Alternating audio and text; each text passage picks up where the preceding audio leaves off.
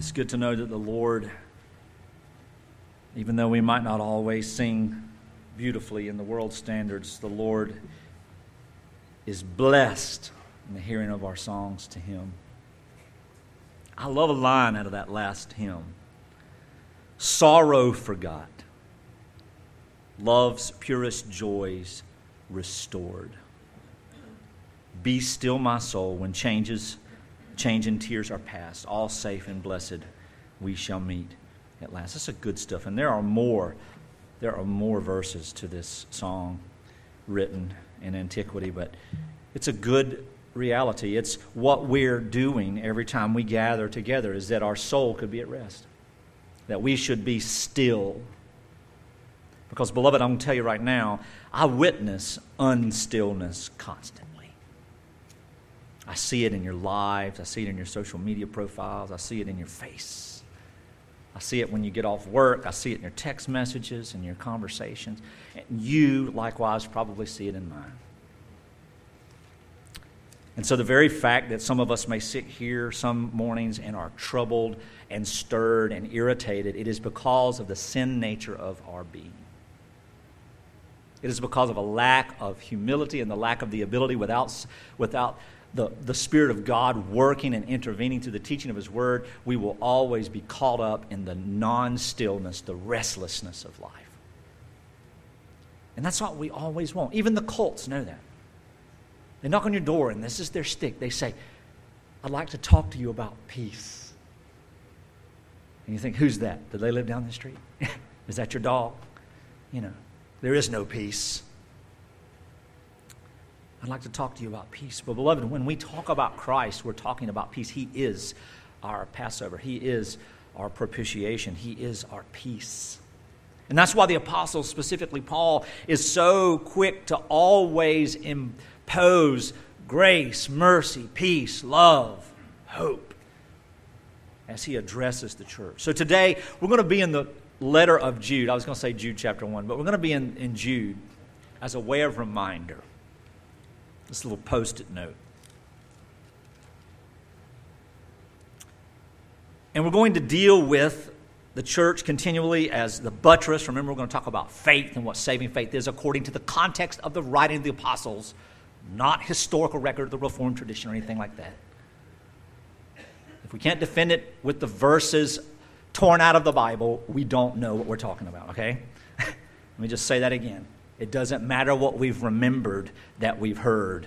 Ditto heads are not wise. Okay?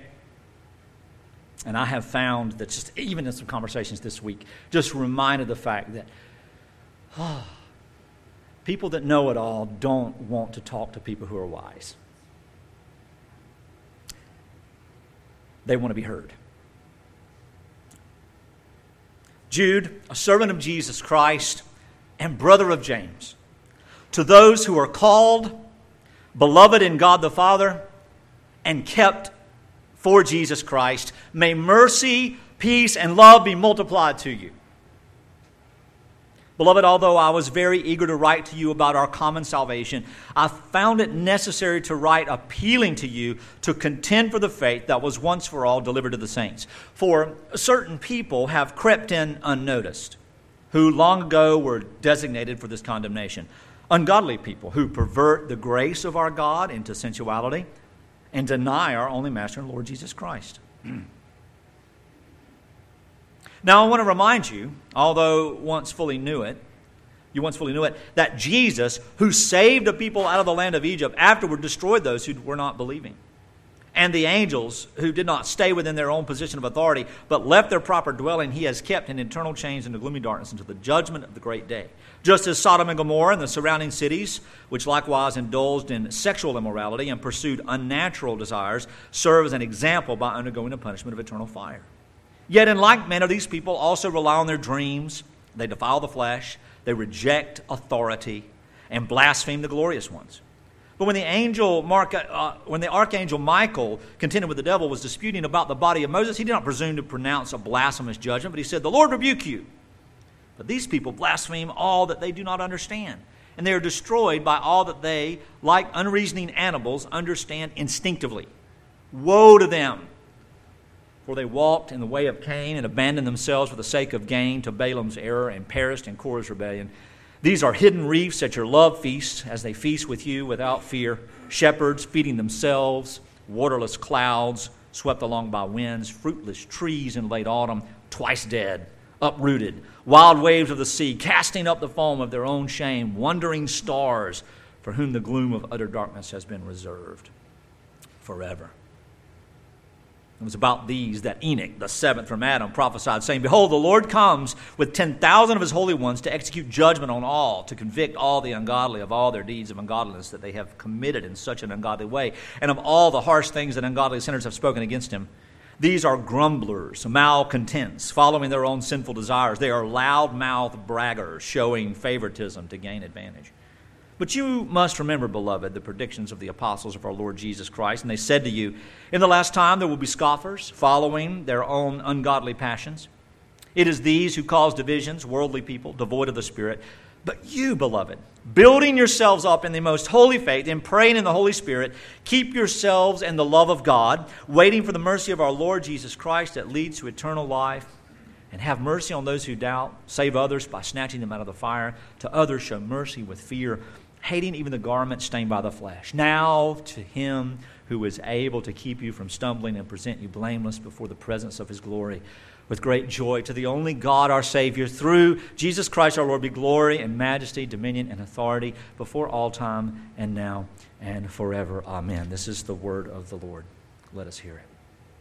It's interesting because in my preparation to talk about contending for the faith, which is what our topic is this morning, about how the church, as the buttress of the truth, also must stand for the truth, contend or defend or stand up for the faith.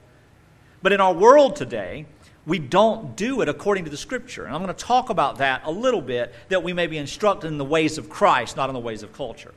But I find it interesting that last week when Brother Armando read this entire letter, and he also read Philemon. And I'm thinking, wow, that's just yeah. Because I was only going to just deal with the first part of the text, and after hearing it in my ears last week, I'm going, nah, I just got to deal with the whole thing. And I remember preaching through Jude, and then also one night in midweek some years ago, I preached the entire letter of Jude again. It's a recurring theme. Because as Pastor Jesse and I were talking this past week, we feel like, and this may be some arrogance or just negligence on our part as pastors, we feel like, you know what, we've addressed that. We've touched over that. We've taught this. Moving right along, we're all on the same page. But there's something innately frustrating in our minds as people that, for me as a pastor, I'm constantly reading Jude. I'm constantly reading Romans. I would say that at the end of the year, hundreds and hundreds and hundreds of times a year, I've read the entire New Testament in my study, in my personal thing, listened to it on the road, and then to think that every Christian in the seat does the same is ridiculously naive of me. So even with my exposure to Scripture, which is completely lacking, I still find myself remembering that which I already know and have taught not only from the pulpit but from the classroom, have written in essays and theses and everything else from the context of analyses and higher criticism. We need reminders. We need reminders. But we're annoyed by reminders, aren't we? We're annoyed when we're 49 years old and our mother says, you drive careful, don't speed. I'm not 20. Or when we tell our children, buckle your seatbelt, don't forget to brush your teeth, don't forget to hang up your towel. I know. We hate reminder, but yet when it comes to the faith, it should be like a refreshing aroma to our ears and soul. But therein we come back to the issue of who is wise and who is just knowledgeable. Knowledgeable people love to tell what they know. Wise people love to listen to the nonsense and then, if the opportunity awaits, steer and guide. Beloved, if a man doesn't handle the Word of God in wisdom for the sake of the joy of the sheep, he cannot speak it rightly. And even saying the right thing to the wrong people at the wrong time in the wrong way is sinful. So there's two things that I want to talk about today. One is I want to talk about what it means to contend for the faith. how we do it. But I want to remind us what the faith is. Because we use that word as if it's just a thing in and of itself. We use the word faith as if it's some substance. We use the word gospel as if it just is the thing that we've created and took hold of. The gospel. This is the gospel. Well, beloved, there's only one way to define the gospel. And any additions or subtractions to these things create a false gospel. There's only one way to define Jesus, and that is through the revelation of the Word of God in its fullness. Not in its pretext, not in its verses. I strongly encourage you who don't have a Bible without the verses and numbers and everything in it to get a reader's Bible and read it. And by all means, put your study Bibles up. Because we're too ADD as a culture and a community to have all those nice little maps and whirligigs and everything else going on. And just, when we have the Bible on our tablets and phones, we ought to have a feature in those apps where it locks everything out. We had to put a 45-thing passcode and hold our fingers down for like 5 seconds to get in it because we're just so attention deficit to the Word of God. And there's a supernatural component to that the enemy doesn't want us to focus on the Word of God. But, beloved, if you just get a cheap $4 Reader's Bible and just read it, God will transform your brain, your attitude, your heart, your marriage, your relationship at work, your thoughts about the future, and your butts will be in the seats here if you're in the Word of God. Your hearts would be tuned to one another if you're in the Word of God. Because God has promised to teach us and to guide us and to equip us through the hearing of the Word. And that doesn't mean we're going to take all of our week and study a word and then do proof texts and then do commentaries and act like God's going to teach us something. We'll learn some things, but we're not going to learn from God that way. So what is the gospel? First, God's gospel is not a real word. It is now, but in Jesus' day it didn't exist. Old English had not been invented. The word gospel is a transliterated contraction of an Old English variant of the word gospel, G-O-D-S-P-L, which means God story or good story. Oh, that's God. Sort of like an Irish tint. It all works together. So the word gospel is a new creation. That means the good story. That's all it means.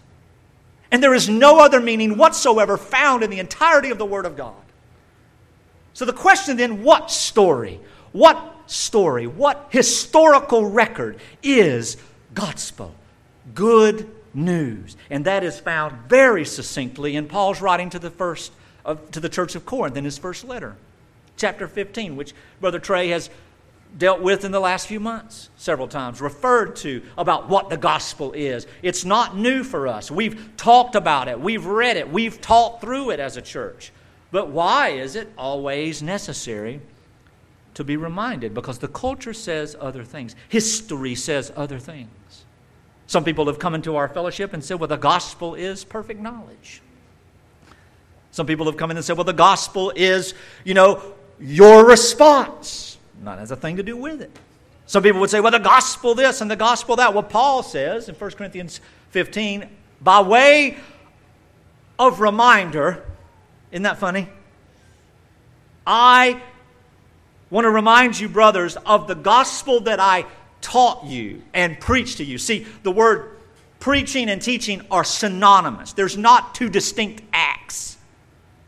If I'm preaching, I'm teaching. If I'm teaching, I'm preaching. And the grammar of the New Testament uses those words interchangeably, sometimes in the same paragraph.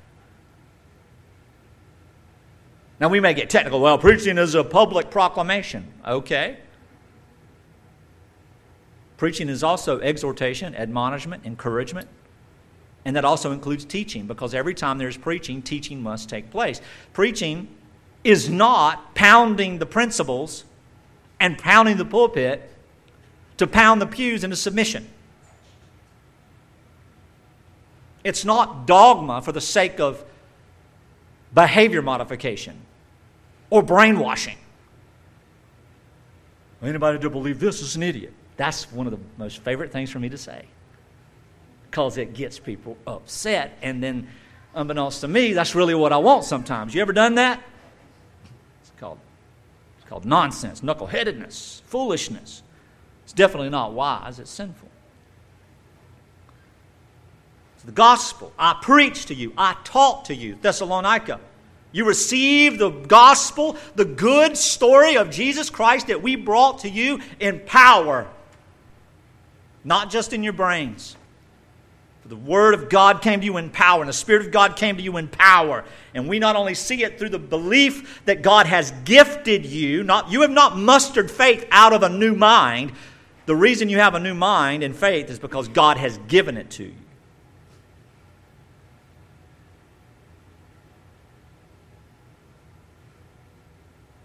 You received, in which you stand, and by which you are being saved. I don't want to get into the nuts and bolts of the butchery of the use of the idea of saved, being saved, and all of that.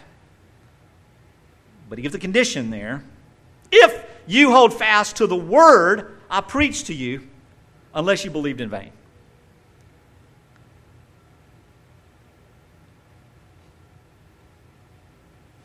The gospel is the proclamation,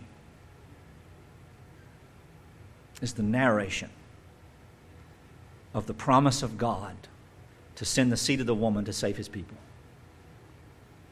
Mashiach, Messiah, Christ, Christos, whatever language you want to put it in. The anointed one set apart from God, sent. And Paul never mixes and mingles the fruits of gospel truth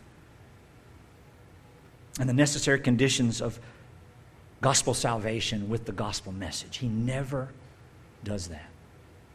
None of the apostles do. Jesus surely didn't. But yet it is a habit that we have. You know, I said, where in the world do we... Just think about it. Think about it. The very idea of asking someone if they're saved brings about an untold number of responses. And most of them in our culture are so sideways and so unbiblical. Are you saved? And rarely do we find somebody say, from what? A hurricane? I mean, they usually know we have some Bible-ish mindset in this conversation. But Paul says in verse 3 of 1 Corinthians 15, I delivered to you as of first importance what I also received. So he's not changed anything. He's not added to. Paul's philosophy has never invaded the gospel. Paul's practical wisdom has never invaded the gospel. That's why it's so easy for a culture to believe a big fat preaching head that gets popular through radio or television or now internet and can change the very foundation of the gospel message to mean that if you are living a life in obedience, you're saved. And that's a lie. Or I'm better than I was. I'm not as sinful as I was. Well, what if you grew up in a religious home and you were never really that sinful? It's easy for the crackhead, drug-dealing mobster to go, man, I'm a changed guy. It's hard for the Bible-studying, pretty straight-A student to go, well, now I know Jesus.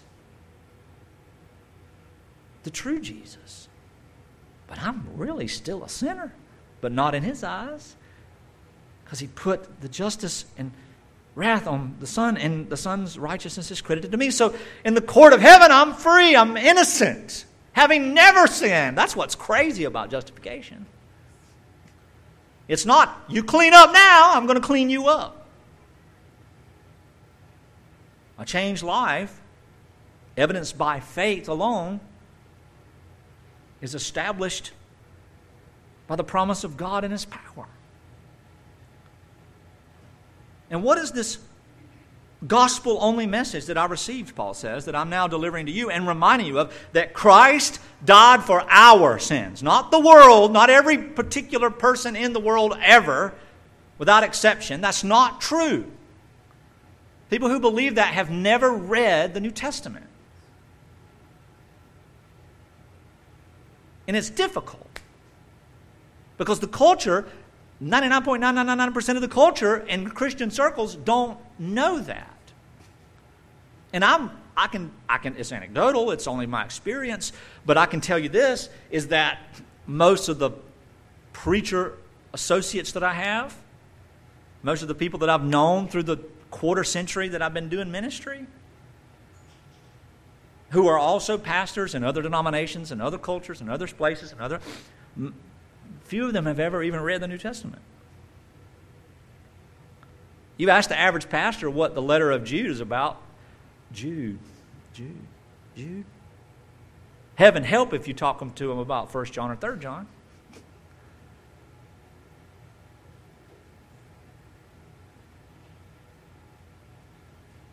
And here it is, that Christ died for our sins, according to the prophets and the promises of God, according to the Scriptures, the Old Testament, according to the promise that Jesus Christ would come into the world through a virgin and save His people from their sins.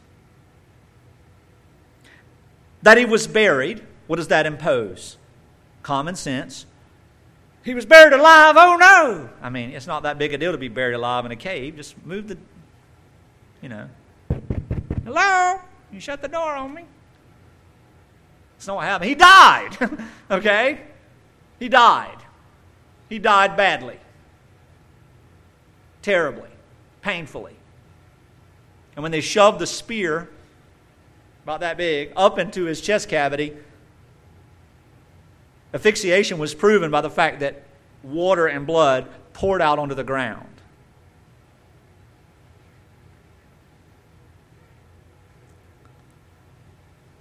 He was buried.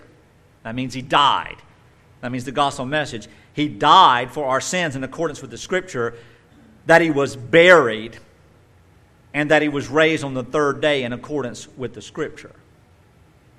And then He appeared to Kepha, or Cephas as we say in English, which is Peter, then to the 12. So not only did He raised, He didn't just vanish, He walked around, talked, ate, used the bathroom, all that good stuff. Yes, Jesus was a human as well as being God. So now we have this gospel message. It's a simple gospel message. It's a very simple thing. Simple grace, simple truth, simple hope. And there is no way and nowhere in Scripture that entangles anything else in the gospel message. There's no responses in the gospel message. It's not a good message to be told that you must turn or burn. The gospel message is not an offer of salvation to all people, even though we are to proclaim it to the nations. Only the elect of God will hear it by the power of God. If you come, you will live. That's a true statement of condition that we see, especially the Jews being told. You don't see Gentiles hearing that in the context, and we don't see the church being instructed that very much in the letters, but we do see that in the very first weeks of Christ's ascension, after the upper room experience, when they go out and they're teaching and preaching the gospel in power, and people are hearing their languages, and the undoing of the picture of Babel, and God separating the ability and the power and the ability of man to ever unify as a picture of His sovereignty and salvation. That's what Babel's all about, beloved. And so that God undoes it by the Spirit. God Himself is the only one who can unconfuse man, who can unify man. Only Christ brings the bride together as one body. Not theologians, not pastors, not culture, not history, not affinity. Christ.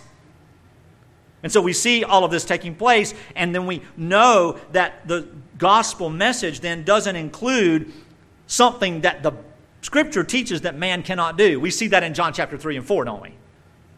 And I submit to you this, that by the power of God and the authority of God and His Word, that the Scripture is very clear to say that I could take and read John's Gospel chapter 1, and in the hearing of 1,000 people, if God so chooses to bring faith in Christ through the hearing of that Word alone through a megaphone, He can do it. And I've been told as of yesterday that that's nonsense. You got to explain more things in order for it to be the full gospel. Nonsense. Nonsense. That's why we have the narrative of the Gospels. And we see people hearing the proclamation. I mean, at the hill of Ares, the Areopagus served. We call it Mars because Mars is the other name of Ares, right? So, the hill of Ares, Mars Hill, Areopagus. Paul is teaching. Jews are in earshot. The Greeks are there, the ruling Areopagus. They're there. And Paul, what is this? Is this Acts 17?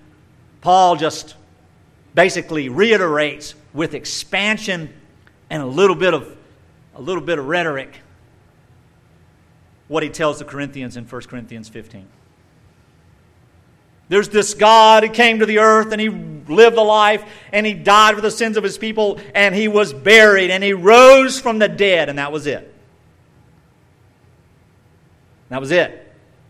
And He lost half His audience. The same reason Jesus lost all of His audience when He said, you got to eat my flesh and drink my blood. That my death, the crushing of my body and the shedding of my blood is your salvation. Not what are you going to do with it? That's a false gospel.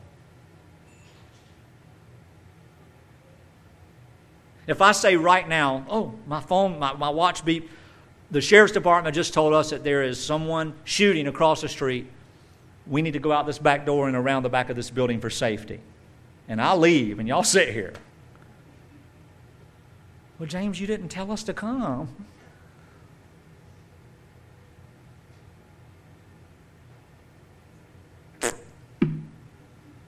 It implies it.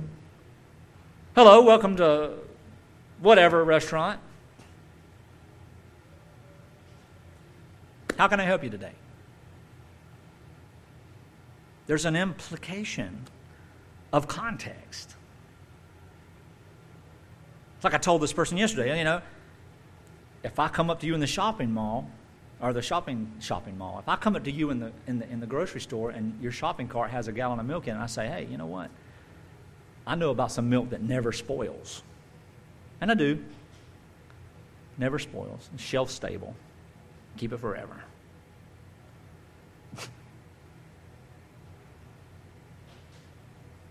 And you say, where did I get this milk? I think you're full of it. You're tricking me. How much is this milk? Where might I purchase it? Is that not John 4? What has happened when I said, I got some milk over here that never spoils? Okay. You just walk away? No. It's going to cause dissonance in your thoughts. Because the way we think about certain things lays completely in the context of our lives and our thought processes. So we are always thinking about the things that we think about the way we think about them. The word repentance literally means a transformation of disposition in thought. That means if I say to you, you could have milk that never spoils, because you told me yesterday, man, I just waste so much money on milk, it just goes bad before I can use it. And I say to you, I know where some milk is that never spoils. I don't have to force you to ask the question, where is it? It's called cognitive function. It's a brain work. But more importantly, when it comes to the gospel, what is it? It's divine work. It's divine work. And beloved, this is where we can have peace that surpasses understanding. Dale Carnegie would tell us about closing the sale. We don't close gospel. We don't close it. I've been brought under correction, not church discipline, but employee discipline, because I did not close services before. with a call to faith. And the next week I called it witchcraft. It was foolish but productive. I think the first Harry Potter movie had just come out.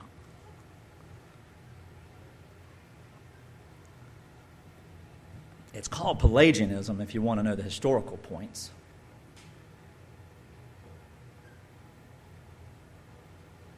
The Scripture teaches us what the gospel is. I mean, Paul in Romans 1, listen to the first 6 verses of Romans 1. Paul, an apostle, a slave of Jesus Christ, what does he say?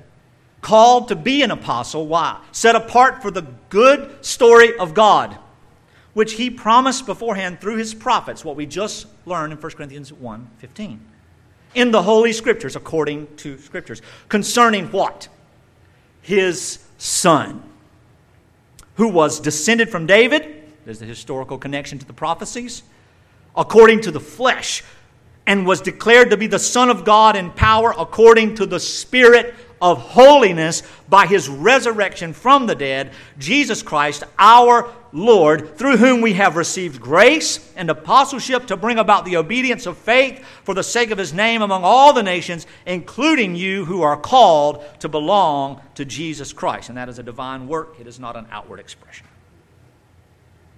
And I won't take time to read all 18 verses of John chapter 1, but if I did and I shut my Bible, anyone that God so deems ready for salvation and regeneration, he will cause you to believe that Jesus Christ came in the flesh. He was in the world, and the world was made through him, yet the world did not know him. That he came to his own, and his own people did not accept him, to receive him and acknowledge him. But to all who did receive him, he gave the right to become the children of God, who were born not what? Born not of blood, nor the will of the mind, nor the will of the flesh, but the will of God.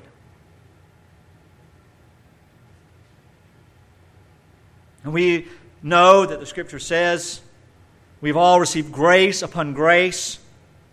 The law given through Moses, but grace and truth came through Jesus Christ. No one has ever seen God, but he who is at his side, the only God, has made him known. In John 4, Jesus says, if you knew the gift of God, and who it is saying to you, give me a drink, you would have asked him and he would have given you living water. And the woman said, oh, how are you going to give me living water? How are you going to give me unspoilable milk? You got no money. You got no shopping cart. You got no bucket. And the well is really, really deep. You can't give it to me. And where are you going to get that anyway? You know, Jacob, our father, he built this well for all his livestock and his families. Are you greater than him? Are you thinking you can give me better water than Jacob gave? Get out of here. That's nonsense. What happened in the woman of Sychar's mind? She was confronted with her belief system without being confronted with her belief system, because she heard in her ear an alternate truth, a contrary idea. That's what the gospel of grace alone does to the human mind, especially the religious minds.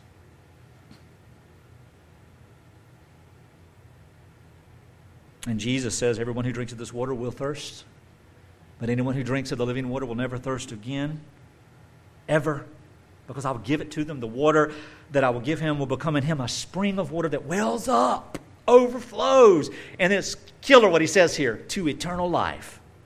So it's not just water that never goes dry, it's water that makes you live forever. What? I'll outlive all these knuckleheads that hate my guts down in Sychar. Give me the water. I'll take it. I'll never have to come back here again and publicly be looked down upon. That's the gospel. And how do we know that? Because then she argues that he's a prophet. Jesus tells her something she already knows about herself. Go get your husband. I don't have a husband. You have told the truth when you say I have no husband. As a matter of fact, you've had 5 and you're shacking up with a dude now. I mean, can you imagine meeting a total stranger in like Arizona on your way across country and they say that to you? Like, You get in your car, like, you didn't even get gas. You're just going to keep going, and that's not a place not to get gas. 285 miles to the next rest stop.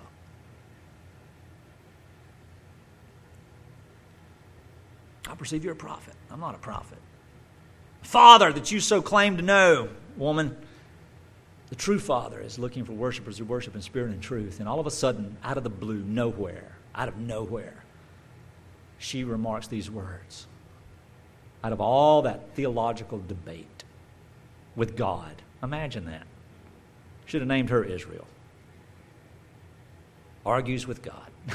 Wrestles with God. That's what it means. She says, I guess only Messiah is the answer to these things. Only Messiah will show me this truth. And she runs to the very place she doesn't want to be, to the public that despise her. And she says, behold, look, I've met a man that's told me everything I've ever done. He never said that. Because the Spirit of God imposes upon the will of the lost, elect person at regeneration the knowledge of grace. And the idea of grace, if it's grace, I know I don't deserve it. If it's mercy, I know that I'm guilty. You see what I'm saying? So all this fodder and foolishness of Finneyism and stuff like that, for those of you who know the history of evangelical false gospels, has just invaded the very simplicity of grace. So if we're going to contend for the faith, we've got to contend for the right faith. Quit adding to all these things, because if we add to, then somebody else adds to, then who's right? Paul is right. Jesus is right. Paul, I've already used Acts 17. I won't use it again, but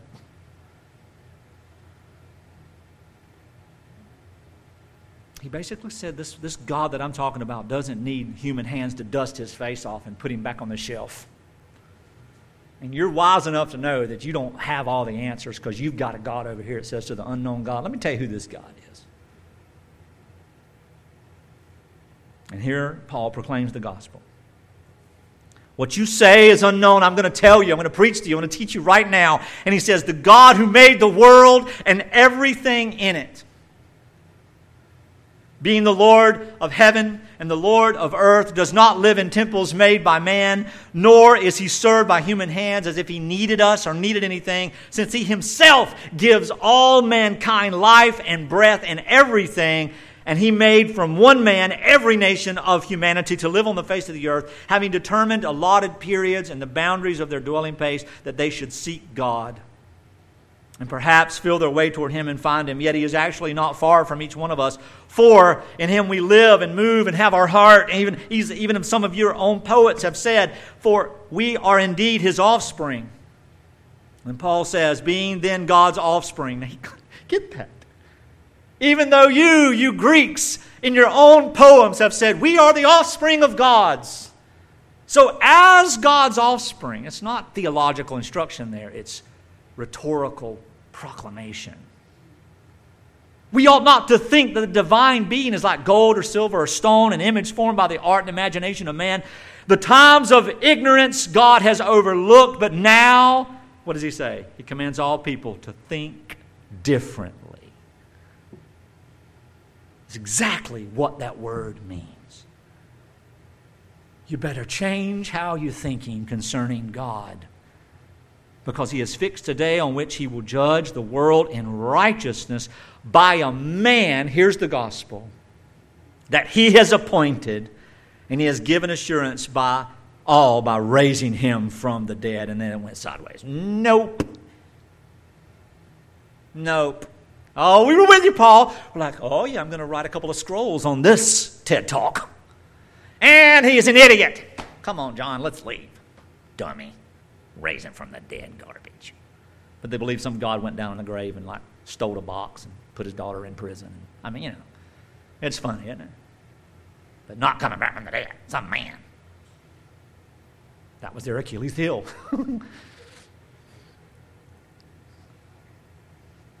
But some men joined him and believed, among whom were Dionysius, the Areopagite, and the woman named Damaris, and others with them. See, God regenerated them. They did nothing. They didn't come back and chitter-chatter with Paul and lead them through anything. God just saved them.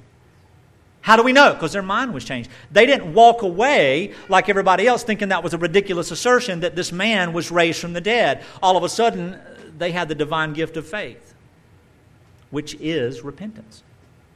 If you have faith, that is repentance. So now that we understand the gospel in simplicity is all about the person of Jesus Christ, let us go back to the reality of where we started, to the context of where we started rather, and deal with the reality of what it means to contend for the faith. Because this very conversation that we're having this morning, it's a conversation, I'm not up here lecturing, I'm imposing on your thoughts, and you're going, you know, your thumb up, thumb down, smiley face, sad face, angry face. You're doing all that in your head. That stuff wasn't created, it's just extrapolated from the human conscience. That's what we do. I mean, that's why they were called emoticons when we were coming up. Now they're emojis, which I have no idea what that means. Continue for the faith. Defend the faith. Stand firm in the faith. I mean, everybody I know in the world, cults alike, they all want to stand firm in the faith. I'm going to be an apologist. I'm going to defend the faith. So this is what I'm going to do. I'm going to get my sword and get my this and get my that. I'm going to go after folks. I'm going to do it. Let me give you 12 quick things. I had a bunch, but I thought, I got to stop because this isn't the point of the message. I'm going to give you 12 things that are not contending for the faith. Very quick, rapid succession. Contending for the faith is not arguing and debating.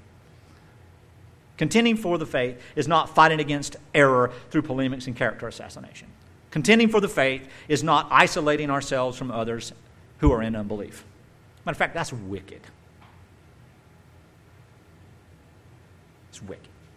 Contending for the faith is not ignoring error, but acting according to the gospel against it.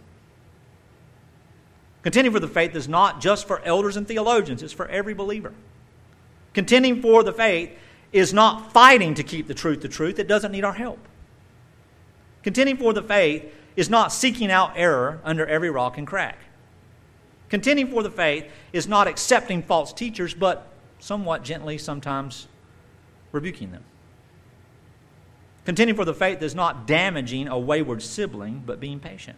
Contending for the faith requires first things first, according to the Scripture, among the local church. Contending for the faith is not going to a church or finding a ministry that we can out and root out the error and fix it.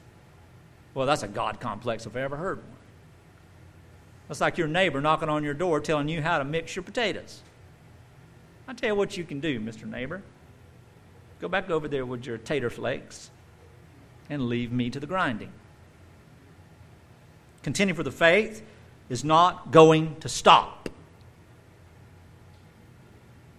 It is not going to stop. There will always be an occasion every single day of our lives, especially inside the church, that the local assemblies of believers are responsible for contending for the faith themselves. So let's look at Jude. We see 3 specific things very quickly. Well, 4 things. A servant of Jesus Christ to those who are called, those who are beloved in God, and kept for Jesus Christ. And then we see mercy, peace, and love multiplied to you. So Jude is writing to believers who are called. Called to what? Called by the Spirit. How do we know someone's been called by the Spirit? They believe. Beloved, if someone doesn't believe the gospel, they haven't been born again. But it doesn't mean they're not elect. You see, that's another problem with this little conversation. There are some people who believe that they've been given the divine eye of knowing who are the elect and who are the reprobate. That's nonsense. That's not our business. Only church discipline settles the issue of intimacy, but it never allows us to make judgment on that issue. Ever. We are to treat our brother or sister as if they're an unbeliever. We withhold benefit, we withhold intimacy, we withhold the means of grace, but they are in our minds a believer who has fallen away. You see. We cannot say someone is unconverted unless they deny the gospel and then stomp their feet and leave. But even then, we do well to just be patient, as we'll see in just a second. We're called, we are also beloved in the Father. God doesn't love every Tom, Dick, and Harry in town. Just like I don't love every woman in Claxton. I'd be in big trouble, wouldn't I? I may love them generally in the sense that they're human beings, just like I love dogs, because I don't want to see them suffer either. Just like I love my neighbor who may hate my guts. We love them through service, but it doesn't mean that every person that we love is our spouse, or every child that we love is our child. Because while if this room was full of 1,000 people and everyone's children, and there was something that happened, surely all of us would help each other get all the children to safety, but instinctively we're going to see our children first. God loves His people. How? It is not a feeling. It's not an emotion. God does not feel and emote. He doesn't have a battery of emoticons or emojis. That's not how He reveals Himself. He reveals Himself through one act concerning His love, and that is His grace toward His people in the death of His Son, which is the good story of His promise. It's too simple, isn't it? Therein lies the problem. The beloved of God. Not just beloved of God in the death of Jesus, but we are kept for Jesus. Look at that. Kept for Jesus. Like Peter's first epistle, chapter 1. Like Ephesians chapter 1. I mean, look, this is not new. Jude isn't out of his office rocker. He's just parroting the very same thing that the Spirit of God taught him that taught the other apostles. Well, we know, how do they remember all that? Jesus said that they would. He said, I'm going to send the Paraclete. I'm going to send the Helper. I'm going to send my Spirit. And He, that's a person, is going to cause you to remember everything that I've ever taught you. You're not going to forget because you're humans and you can't do this on your own. I must cause you to remember. Beloved, I'm not an apostle, so I have to keep reading it all the time. God, help me keep the Word of God in my head. I used to think about back when I was doing a bunch of stuff. I'm like, I'm going to get me some tattoos. You know what? I'm going to tattoo John's gospel on my body. The whole thing. Can you see that? In the Greek. Without spaces. Now our critics would follow me around. Oh, look at Tippins. They find my body one day, preserve my skin, put it in a frame. Man, this is like a minuscule.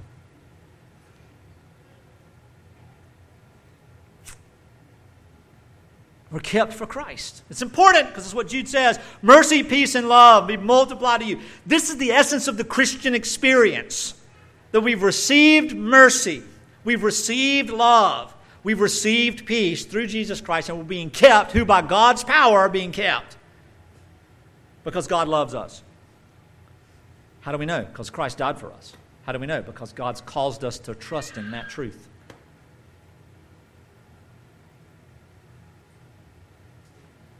And in verses 3 and 4, he says, man, beloved, I was eager to write to you about our common salvation. I just wanted to opine in the gospel for a little bit. But the problem is that there's some people among you that have come in unnoticed who are doing two things. They are using the grace of God. Grace, grace, grace. Carpe diem. Sin like you want to, like it's 1999, you know. How disappointing was 2000 for Prince? I mean, I'm sorry. That was always a joke growing up. What's it going to be like? The Y2K. I think I burned those books finally when I was cold one winter. Just party, party, party. And Jews like, these people can't use grace as a way of promoting sensuality and sinfulness. And secondly, they've denied the divinity of our Lord. So they've made Jesus just a human being, which is somewhat quasi-Gnostic, isn't it? But it's anti-Gnostic at the same time.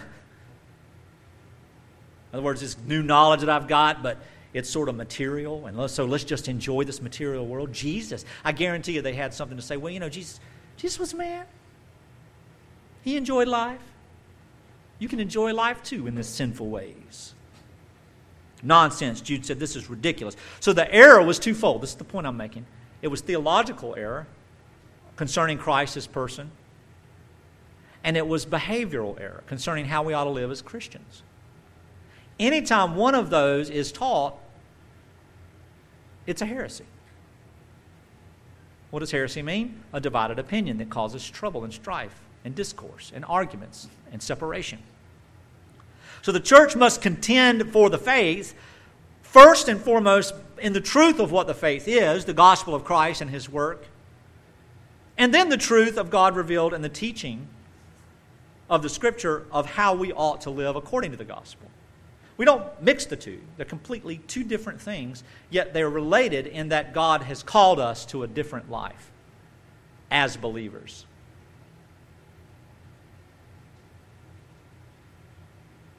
And so there's some phrases, there's some things that we see in Scripture that are always at work. And I have to give these fast because I don't want to make this a 3-part sermon. We hear the idea of contend for the faith, fighting the faith, running the race, keeping the faith, keeping ourselves, as we'll see in just a minute, in the love of God, striving, enduring, running the race. Put away sin. So let's look at away some of these things. And y'all know where we are. When I said those phrases, you probably came in your mind. If you don't know where it is in the Scripture, you know that the Scripture testifies to those things. So let's look at a few ways that this is viewed in Scripture. First, when doctrinal error, we have to talk with other believers in the church when they espouse a false doctrine. I mean, we have that responsibility. I mean, we're glad to do it in the context of politics or economics or social issues or whatever, or some of these things that I have just decided I'm never going to spend my time on anymore. It destroys me. And then it's bad for you. So we have to. We're told in the Bible, speak the truth in love, say these things or whatever. But we can never be judgmental. So sometimes when it comes to doctrinal errors, we have to talk to one another. And we have to insist that, what you're saying right here is just, we need to get some help. But we got to be patient in it, as you'll see. We don't just sit around and go, well, old Bob, there he is again. Remember him from last week. Old Bob teaches some nonsense he found on the internet or he thought of in his dreams or in the shower. And he won't stop. He just keeps on with it, and insisting on his point of view and his word usage and everything else. And by golly, let's just let him have it. No, you have to say something. But you don't tear down the walls when you dust the house. Because when the walls come down, it's a bigger mess. Peter was confronted. Then Peter confronted his readers about their not believing in the incarnation. Did you realize that? Or the second coming? Paul, the same thing in Thessalonica. People in Galatia thinking that circumcision and following the law was beneficial. And if you're really a believer, well, you better get this just in case. It's an insurance policy. What an insurance policy. James confronts those in his oversight about favoritism, bragging, talking trash, lack of giving, hatred, jealousy. And he says you need to love the Lord in word and deed. Well, I believe in the gospel of grace. Well, you're not living it. That's James's letter. And if you're not living it, you can't stay with us. You're living like a heathen. So we have to confront doctrine and behavior. John teaches the churches to avoid supporting false teachers. So sometimes subtly, we don't say, look at this false teacher, he's bad. No, that's promoting a false teacher. If you've got a friend, because most people who do that have no friends, and their mom and spouse are kind enough to like their posts, most people have no friends, and they're telling everybody who's scared that they're going to be next on the list, so everybody watches, but nobody's honest. Don't look at that over there. And what do? We look at that over there. So the very nature of some of these knuckleheads is to promote false teaching. John says not to do that. What's the way to not promote false teaching? Close the window. Turn down the radio. Stop sending checks to these parachurch ministries. Well, they've got a good orphanage. But they're Satanists. I mean, come on, let's use some common sense. Well, his economic policies are good, but he's a murderer. We got a mess.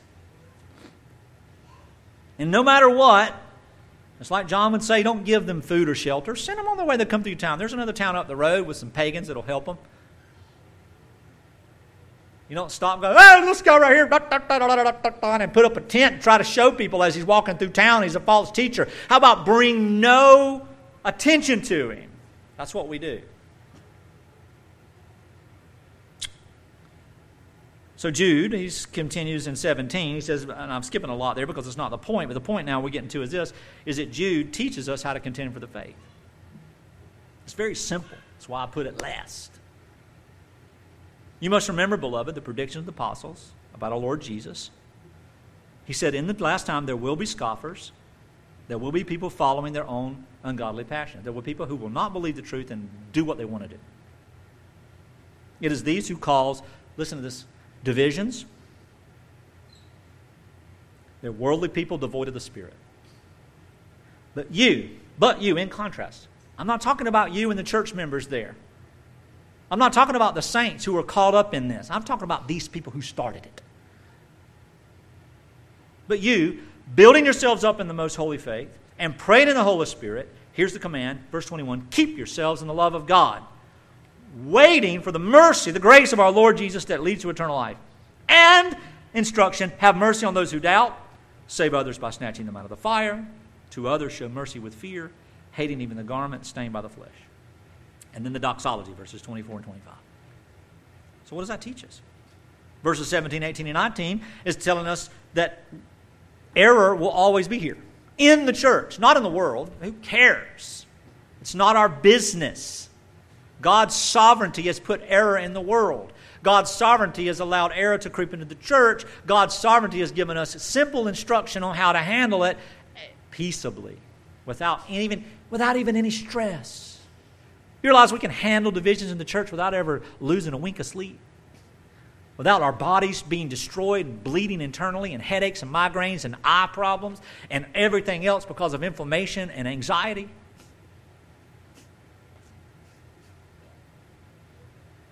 Believe that.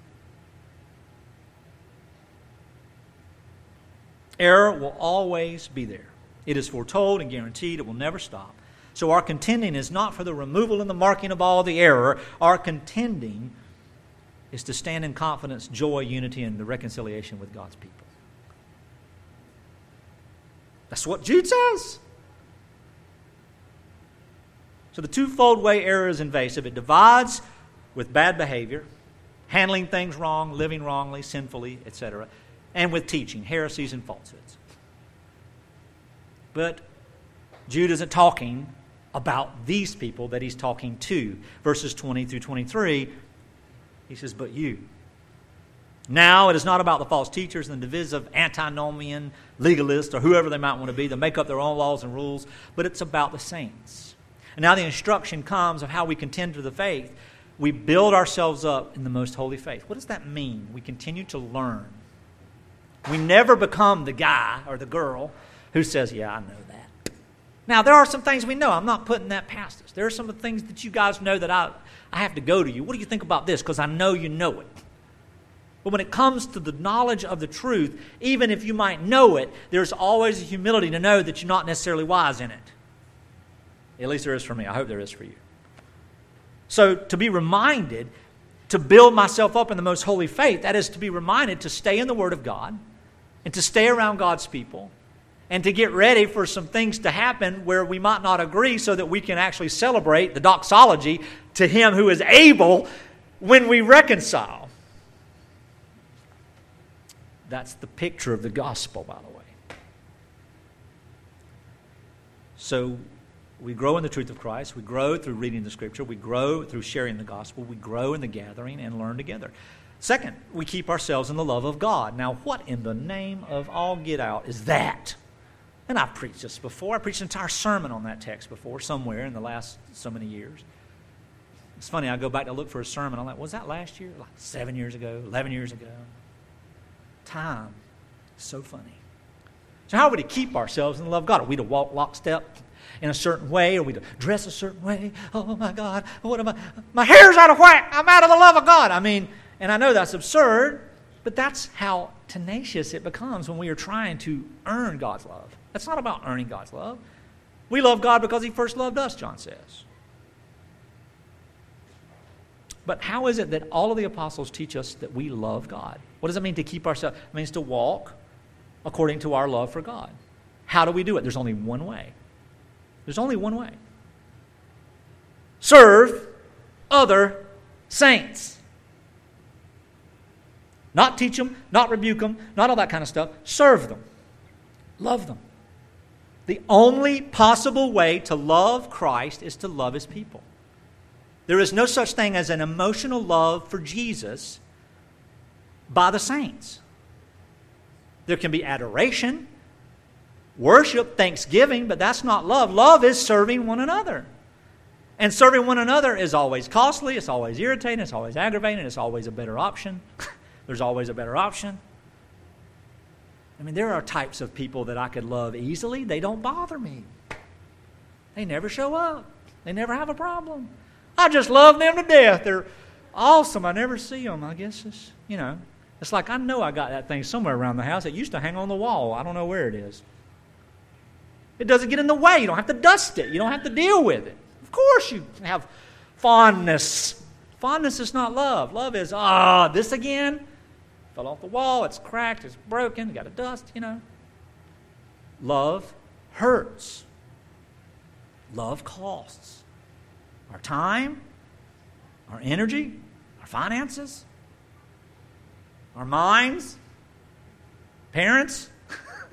That's the 4 points of parenting. Loving our children, that's what it cost us. Somebody write a book about it. So we keep ourselves in the love of God by loving others. This is the centrality of gospel power. After salvation, the centrality of living in gospel power is loving one another. But we as knuckleheads are going to mess it all up. And other knuckleheads are going to mess it up for us. But we love them and we celebrate the love of God in our dealings with them. Folks that are not taught of God concerning His sovereign love and His sovereign grace have a difficult time, listen to this, resting in the gospel when the faith is maligned in word or deed. I'll say that again. I wrote it down so I would not forget it. Folks that are not taught of God concerning His sovereign love and sovereign grace have a difficult time resting in the gospel when the faith is maligned in word or deed. Now, what does that mean? It makes people furious, judgmental, antagonistic. And that is not the fruit of the Spirit. The Spirit of God has never given any of that to any human being ever. So anytime we feel just edgy, it is the flesh. The vocabulary list just then in that 4 seconds was like, what do I say? Edgy. That was the culmination of that symposium. Then what do we do? Now, those people cannot accept the promises of God of resolution and purpose as the saints. We pray in the Spirit. Romans 8 teaches us that, doesn't it? What is the Spirit? What's praying in the Spirit? Let me make it simple for you. Praying the will of God. What is the will of God? We see it right here in the letter of Jude. How am I supposed to do it? God, tell me! I mean, if I were God, like, here's your sign. I wrote it down, dummy. Wake up with Jude tattooed on my tummy. So I'm eating my oatmeal and I'm going, what is this? God's like, you said, send more clearly the instruction. So Merry Christmas. By the way, Jesus was born in the spring, but celebrate it anyway. Pray in the Spirit. Your will be done. It cannot be done, by the way. We can't even pray if we're not loving the saints. Because if we're not loving the saints and we're all twisted and turned, when we pray out of a twisted spirit, it's not the Spirit. That's why it's so easy for us to mimic David under oppression. But none of us want to mimic Jesus under death. Forgive them, Lord, they do not know what, Father, they do not know what they do. Get them, Lord. Hurt them twice as bad as they're hurting me. There's no prescription for the church of Christ to pray for that. Bless them who hurt me, Father. Count them as your own. Turn them to your face. Give them what you take from me, that they may have an abundant life. Paul said, if it would possible, take your grace from me and give it to those who hate it. Jesus said that to the rich young ruler, didn't he? You take everything you've worked for and give it to the people that you hate. Because you know who rich people hate? Needy people. So we pray in the Spirit, we wait for it by grace, and we give grace. Look at that text. Pray, building yourself in the most holy faith, praying in the Holy Spirit, keeping yourself in the love of God by serving others, waiting for the mercy of our Lord that leads to eternal life. So we wait by grace upon grace. The grace of God, His mercy, His intention, His power effected in the life of His people unto regeneration, the giving of the Son, the judicial reality of the heavens and everything in the court of righteousness. These are not real things. They're metaphorical expressions of the mind of God. Okay? God's not walking around dusting something upstairs going, oh, well, we've got a lot of rooms here. We've got to start getting some more people in here. Check the record book, Michael. Make sure that Tippin's name is down there. I don't want to get the records wrong. As judicially speaking, the docket's got to be right. The docket is the mind of God. The remission of sins is the mind of God. It's His work. There's not some ethereal court trial going on. In time, God is not in time. He owns it. He created it so that we could be stressed out.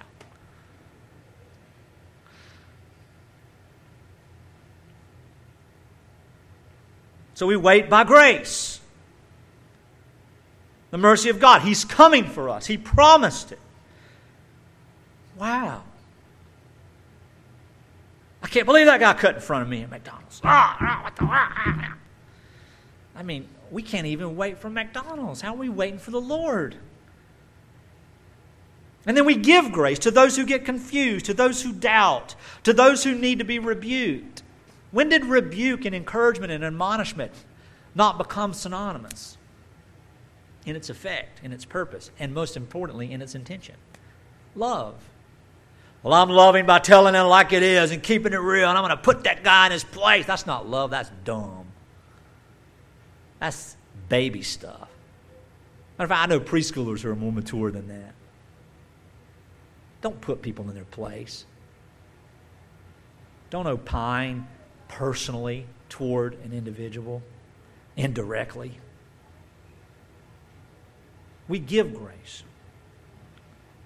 Those who are fearful and begin to doubt the gospel truths, those who go through trials, those who some falsehood comes in and everybody's up in arms. We just sit around and rest and talk about it and let the Word of God guide us. The Spirit of God will give resolution, and the people who don't have peace are not in the Spirit.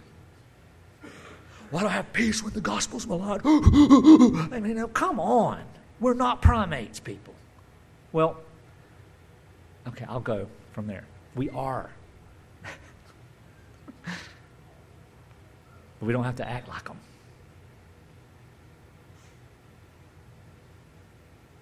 And then I add this explanation to the final point today, and I'll go along.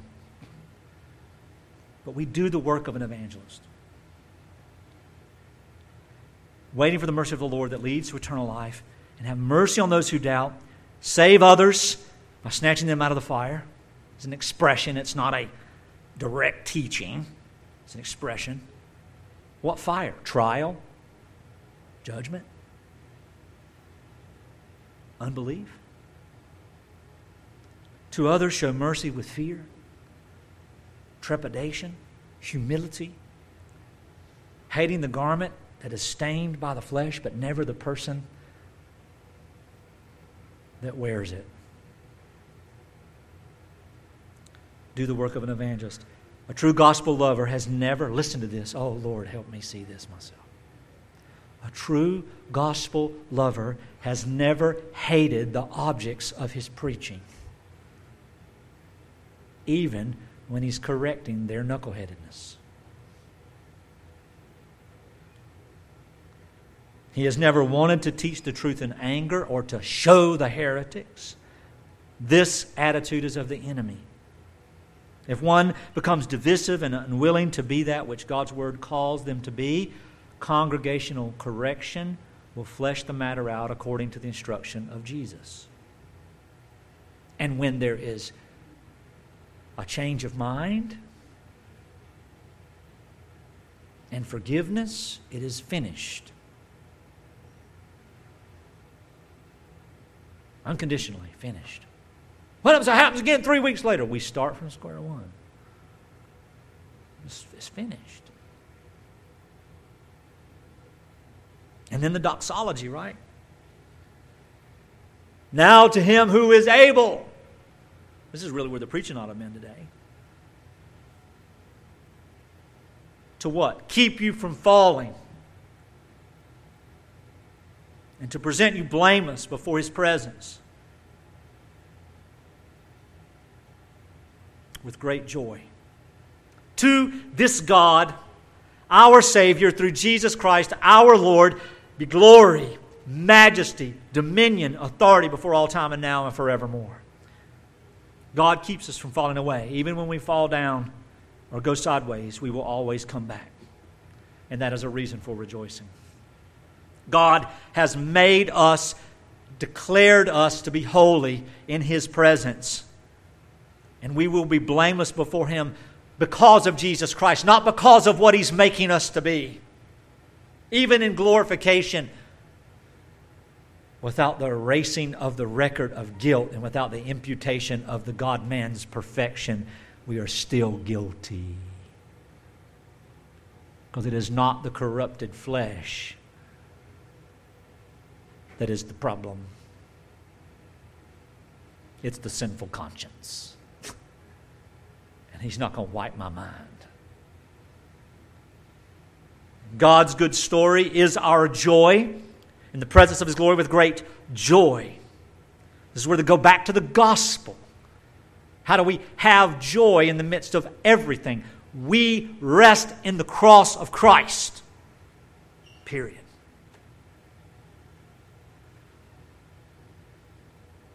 So when we proclaim the gospel, the evidences of God's working from the gospel is faith, repentance, all sorts of things that happen in the change and the transformation of the mind. Sometimes immediately, sometimes existentially, sometimes environmentally, and most always in the context of the assembly as we learn and hear the Word of God taught.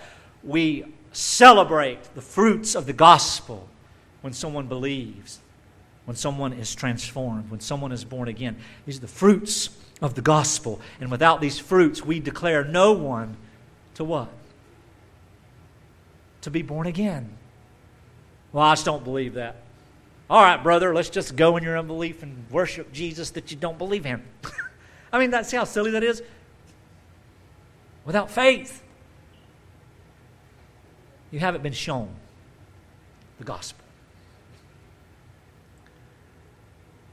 God has accomplished this perfectly in Jesus Christ, to the only God, our Savior, through Christ our Lord.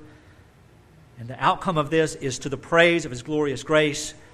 We love Him and we praise Him for His mercy. And this is how we contend for the faith, beloved. So different than what the world does, right? And it is all in the protective boundaries and precious boundaries of the local assembly. Because if we can't love each other in these turmoils, then no one can. The recipients of grace and mercy are the only ones who are equipped to love accordingly. And if we have received it by God and by God alone, let us live it. Let's prepare for the Lord's table. Father, we are thankful for this opportunity to worship and to hear your word. And Lord, though it may seem belabored and drawn out, I thank you, Lord, that you've given some clarity in my mind about approaching who the church is and what we should be. And most of all, Father, we thank you for your grace. And Lord, that none of us should sit here feeling guilty because we didn't see or we didn't do, or we've been guilty of some of these infractions in the past. Because Lord, truth be known, we will probably do it again. Just as Peter denied your Son 3 times.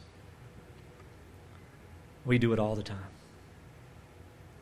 And yet Jesus so graciously said, feed my sheep. Feed my sheep. Feed my sheep. Our love is never perfect. But your perfect love casts away our fear. Let us not fear error, but let us hold fast to the truth without compromise. Gently, patiently, and biblically help us. Help us to encourage each other to seek your face, because only those who have been born of you can seek you. Only those who have been born of you can come after you. Because only those who have been born of you, Father, have the mind to see you and the ears to hear you. The ears to hear your Son, Jesus Christ, who gave his body and blood as a payment for our sins. It's in his name that we pray and in his name that we worship. Amen.